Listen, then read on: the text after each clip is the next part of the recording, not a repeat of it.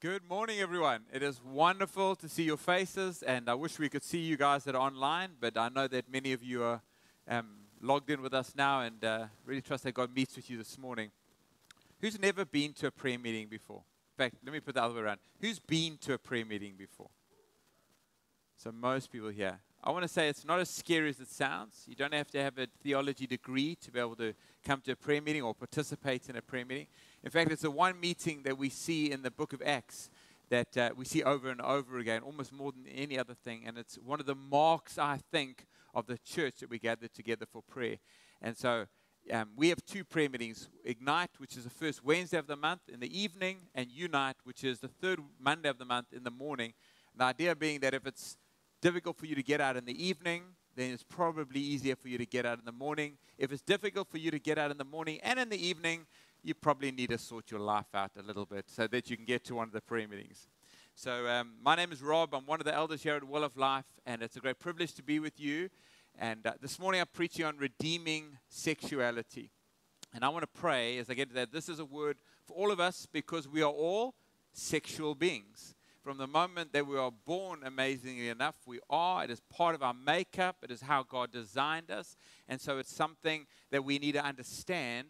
And because we are fallen and broken and live in a fallen and broken world, our sexuality is needed redeeming as well. And then even for those of us that are saved, there is moments in our lives where we have messed up sexually or been messed up sexually that we need to invite Christ in to come and redeem as well. Let me pray. Father, thank you for the wonder of being able to come to you, Lord God, with such a confidence that you know everything about us. We're so grateful, Lord God, that you love us unconditionally. And you've proved this by sending your Son to die for us. There is nothing that we have done that his love does not cover. And so we come this morning with grateful hearts, ready, Lord, ready to repent, Lord, if there's areas of our lives that we have kept from you, that have drifted into sin and bondage. Lord, we want to break that this morning in Jesus' mighty name. Amen. So Philip Yancey, in the introduction to his book, on the very first page, and I'll tell you the name of the book in a moment, tells a story that was recounted to him by a friend, or he writes it in the story. And it goes like this. This is a friend speaking. He said, "A prostitute came to me in wretched straits, homeless, sick, unable to buy food for her very young daughter. Through sobs and tears, she told me that she had been renting out her daughter to men interested in kinky sex. She made more renting out her daughter for an hour than she could earn on her own in a night. She had to do it," she said, "to support her own drug habit. I could hardly bear hearing her sordid story. For one thing, it made me legally liable. I'm required to report cases of child abuse. I had no idea what to say to this woman.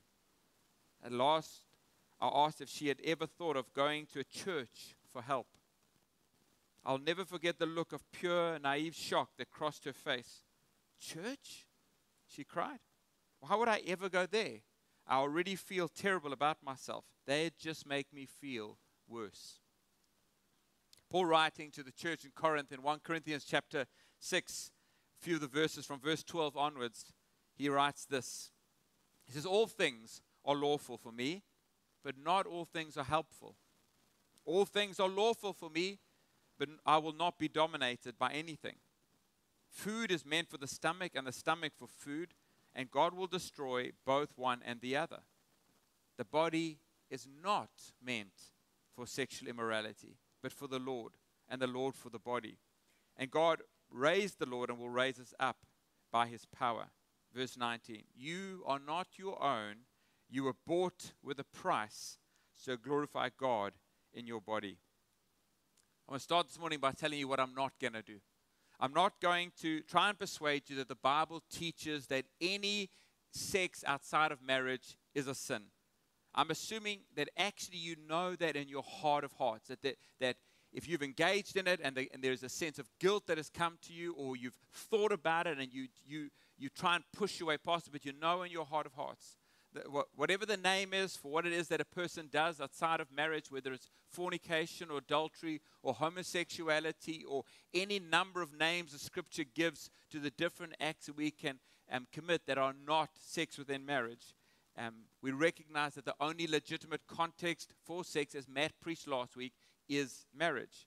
It was established in Genesis right at the beginning of God's revelation to us and reaffirmed in the Gospels when Jesus taught and actually quoted what was said in Genesis, that a union is only a marriage in the eyes of God, despite what governments legalize, when it is a lifelong commitment between a man and a woman. Can I say that again? A union is only a marriage in the eyes of God, despite what governments legalize, when it is a lifelong commitment between a man and a woman. God has ordained that the union of ultimate permanence alone is the legitimate domain of ultimate intimacy. You can tell me, Rob, I don't believe the Bible, or I think the Bible is stupid, but what you cannot tell me is the Bible is not clear. Any sex outside of marriage is called a sin. I'm also not going to try and persuade you today how destructive sin is to you, to the community around you, and to your relationship with God. The fact is that it's because of our sin that Christ suffered that brutal death upon the cross. He wasn't chosen as a man amongst all of us to go to the cross. It was God himself who gave up his life to die on the cross. And if that doesn't reveal to you how profoundly and infinitely terrible sin is, then I don't know what I could do to persuade you. I'm also not going to teach you on practical ways that you as a single or as a married person can combat sexual temptation. I've taught on that before, and I'll actually be sticking up a link at the end for you to be able to download my notes from that preach from a while ago if you want to do that. You might say, well, thanks a lot, Rob. What are you preaching on? I want to preach on how Jesus wants to redeem our fallen and broken sexuality. How you can find healing and wholeness and renewed purpose in your sexuality when you've messed up sexually or been messed up sexually. And the reason is because the world is broken when it comes to what it means to be a sexual being. Hookups. What can you say? I mean, is there anything to describe the how beyond the pale that is, how far beyond the plan of God that is, that two people that don't even know each other get together for something called sex and then walk away from each other. The growth and the proliferation of porn and adultery in our world shows that it is broken. Redemption, to redeem something, means to gain or regain possession of something in exchange for payment. And this very idea is expressed by Paul at the end of that passage I read, when in verse 20 he says, you were bought with a price. That redemption price, which was the life of Christ, him dying on the cross, that was the price that bought us back again, body, soul, and spirit, or body, soul, and sexuality. Our very bodies have been bought by Christ again, including all of our desires, natural desires that were fallen and in opposition to God, have been ransomed, have been redeemed by him. And that means the gospel, and I've really got 2 points this morning, that the gospel is a call to embrace our sexuality. It's not a call to kind of detach it as if it's not a part of us, nor is it a call to see our sexuality, and by that I mean our desires for sexual intimacy with people, not to see it as something evil and wicked that needs to be kept away from us.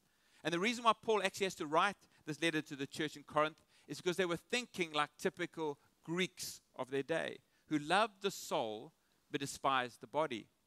Greek philosophers taught that one of the things that we need to seek is liberation of the soul from the body. That was kind of that moment when the body was no longer influencing our soul, or we were separated from the body, was the moment that we needed to seek to get to. And that led to two major errors. The fact that they saw the soul and the body as two separate entities, with this body, this lower entity that only had to do with biological functions. On the one side was seeing everything that had to do with the body as evil, just like tempting us away from the spiritual things of God. So our desire for food, or even our desire for sleep, or for pleasure, or for sexual intimacy, all of those things were regarded as evil and should be starved and like harshly ruled over. On the other side was the thinking that it didn't matter. Verse 13, Paul says, and I think the quotes are wrong here. Mark Eaton suggests they go over this whole verse, because he's quoting what has been said by the Corinthians to him. Food is meant for the stomach and the stomach for food, and God will one day destroy both. The body is destined to perish, they say. What does it matter? This is not going with me, this whole thing. Who cares what I do with this? It's the soul that matters. Can you see that, Rob? It's the soul that matters. The body doesn't matter. And in the same way that the whole point of food is to feed the body, and the whole point of body is to eat the food, it's just a thing that happens. You, Paul, after all, you taught that it doesn't matter what you eat. That doesn't make you clean or unclean. And so they come to this conclusion. So all things are lawful for me. I can do whatever I want. And Paul actually agrees with that in part and disagrees. See, Paul is the most radical grace preacher I think the world has ever known. He preached the fact that we are no longer under the law. We have been set free from Christ, and we're obligated to nothing anymore. We are saved because of his finished work. We are kept because of his finished work. You're not under a law. You don't have to submit to the rules of men and this list and that list. We're free. But, says Paul, and he quickly jumps in to put a but on the end of it, not all things are helpful. And he goes on to say that it's not freedom, though, if you've given up your freedom and you've come under addiction and you've come under the bondages that can so often bring us. And that's because how we fulfill our natural desires, whether it's the appetites for food or appetite for sex, affects our soul and affects the rest of our life. And nothing has a greater impact than how we satisfy the appetite of sex. I was listening to a podcast the other day by Rob Wolf, which was Why Quitting Junk Food is So Hard. It's not because I'm battling with junk food. I was trying to get some information to help my friends. And he's speaking from a non-Christian evolutionary self-help point of view. There's no gospel in this. There's no looking to God. But I believe God was showing me something in this. And so just track with me for a moment. He said that the marketing guys, the food industry marketing guys, have studied us, and they know what works. I'll quote him. He says, these people are making these foods addictive. They fully get it, and they are using it. They're not using it for our benefit. They're not using it for the benefit of society at large. They're using it for the benefit of their bottom line to sell more products. And he goes on to say that the junk food industry's marketing and products create encounters for us, or provide encounters for us, and I'll quote him again, that spin the dopamine centers in the brain. I think everybody knows what dopamine centers are now. We've heard about it so often. It rewards us and are addictive. And he goes and he says this, and this is the key. He says, and if we are surprised by that process or feel bad about it, it's kind of crazy, because it's not your fault if you feel yourself entrapped in a world of hyper-palatable foods. And I don't just suggest that people roll over and expose their belly to the world and let the world have their way with you, but that you need to understand that this is your basic biological wiring. In other words, our natural desire for food has got hijacked. And the first step to freedom is becoming aware of these other forces that are at work and at play with you. So on your way home today, when that McDonald's billboard comes up, be aware there are other forces at work. The second is being aware of how eating badly messes up your body. And there's so much literature now that if you are living off refined carbs and sugars and junk food, do not get me started on that stuff. It's not just going to cause your body to change into shapes that you prefer you weren't changing into, but it's going to affect your moods. It's going to affect your energy. It's going to affect your intellectual stimulation. It has a profound effect on what we call that part of us, which is our part of our soul. The come to Jesus moment for the McDonald's addict is when they realize that their good food desires don't exist in neutral territory. It's not just your own thinking like, what should I have? And then you hear the McDonald's jingle in your mind, or you think about that sauce that they put on this or that or the next thing.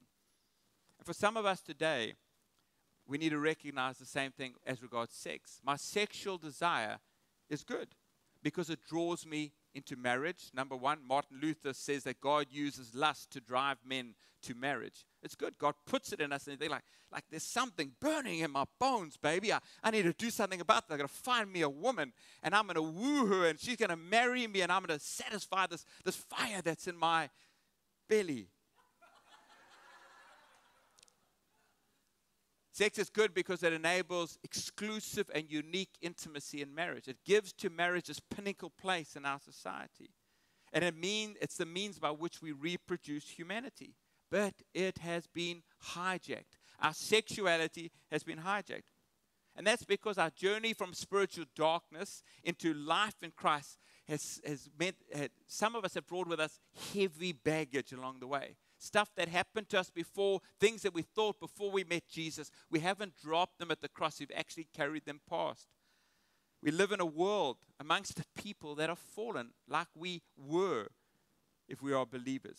Isaiah says in Isaiah 6 verse 5, the prophet, I'm a man of unclean lips and I dwell amongst the people of unclean lips. And friends, we have an enemy called Satan who makes those food industry marketing guys look like complete amateurs. Talk about creating a world where we are entrapped with hyperpalatable foods. And Paul is telling the Corinthians that what they do with their bodies actually affects their spiritual health. But that doesn't mean that their bodies, including their sexual desires, are evil. Instead, because our sexuality has been ransomed by Christ, we should regard it as good. And so, friends, I want you to take a completely different view to your sexuality. Don't think, oh, this desire in mind that leads me to, and whatever the sin is that you would put at the end of that thing, say, this wicked sexual desire. No, thank you, God, for my sexual desire. Thank you, Father, for making me a man or a woman with sexual desire, and I affirm that it is a good thing. Thank you that while I used to be in slavery to these desires, I now have been set free. My sexual desire is a treasure kept for and being used to prepare me for marriage. It's a process of self-control where we don't give ourselves into sexual expression before marriage is actually a work of God, a preparation of God for our marriage. Thank you that as I walk in step with the Holy Spirit, He gives me the self-control that I need. This isn't an impossible battle. It isn't it feels like it at times. I know to you it feels like it's impossible. It is not if we keep in step with the Holy Spirit. And actually what we begin to find is that our restraint in this area becomes an act of worship. That actually my choosing to subject my sexuality, my desire to God becomes a form of worship to God. You might say, Rob, what about those whose sexual appetite is towards people of the same sex? What about those that have given into temptation and fallen into sexual sin? Maybe it's you. What about those addicted to sexual immorality, pornography? Or what about those who, like the girl in the story that I told right at the beginning, have been victims of sexual abuse? I have to be honest, that story repulses me. I've actually left something out about that story because it's even worse than what I read to you. I want to scream at the mother. I want to grab the mother and I want to shake her and I want to scream at her. I want to find those men. I want to be like Liam Neeson and Taken, and I want to shoot them and kill them. I do. Honestly, I do. The man can do that to a little girl. I have a desire for those person to be dead. I want to weep for that little girl. And then I remember that Jesus didn't scream at me. He didn't shake me. He didn't kill me.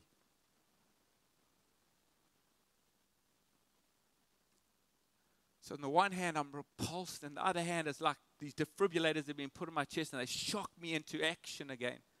The title of Philippians' book is What is So Amazing About Grace? And he starts with that story. See, grace in this context means it's the good news. It means that we don't get what we deserve because Jesus got it. We don't get what we deserve because Jesus got it. And that means that the mother, in that story, the mother of the little girl, if she came to Jesus in saving faith with repentance, that her terrible sin would be placed on Jesus. If any of those men, as abominable as what they did was, came to Jesus in repentance and saving faith, their grotesque sin was laid on Jesus. And if that little girl at some point in her life came to Jesus in repentance and saving faith, the justice that she so richly deserves would have been spent on Jesus. So to be a Christian, To be a community of Christians, whether it's a community of our family or the community of the family church, means at a very fundamental level that we are the objects of grace and the carriers of that grace. And friends, that means that nothing you have done or I have done or nothing that has been done to you is irredeemable. Everything can be bought back again. Dallas Willard, in his book, The Divine Conspiracy, says that to be able to walk in the unconditional love of Jesus that makes obedience to him natural, we must, and please listen to this, we must have no doubt that nothing irredeemable has happened to us or can happen to us on our way to our destiny in God's full world.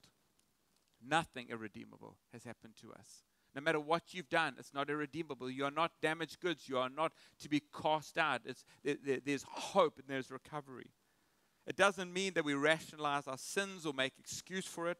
It's not making friends with sin or being satisfied that it's hidden away. Who of us in good conscience could look at that little girl and just look the other way and say nothing happened? Our inner man recoils from such a thing. Sin is awful and it is always destructive. Paul in that same passage, I didn't read this, but says, shall I then take the members of Christ, meaning my own body, and make them members with a prostitute? Never, he says. Never, never. See, nothing is irredeemable, is accepting, and I want to point this at you, that obviously it applies to all of us.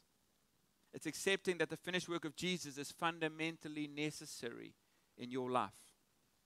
That you literally needed and need a Savior. That your sin, in this instance that I'm talking about today, is sexual sin, but actually all sin cannot be paid off in installments of good behavior.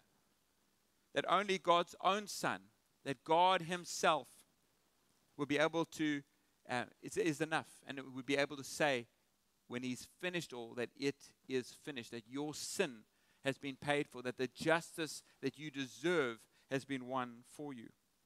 Nothing you have done is irredeemable.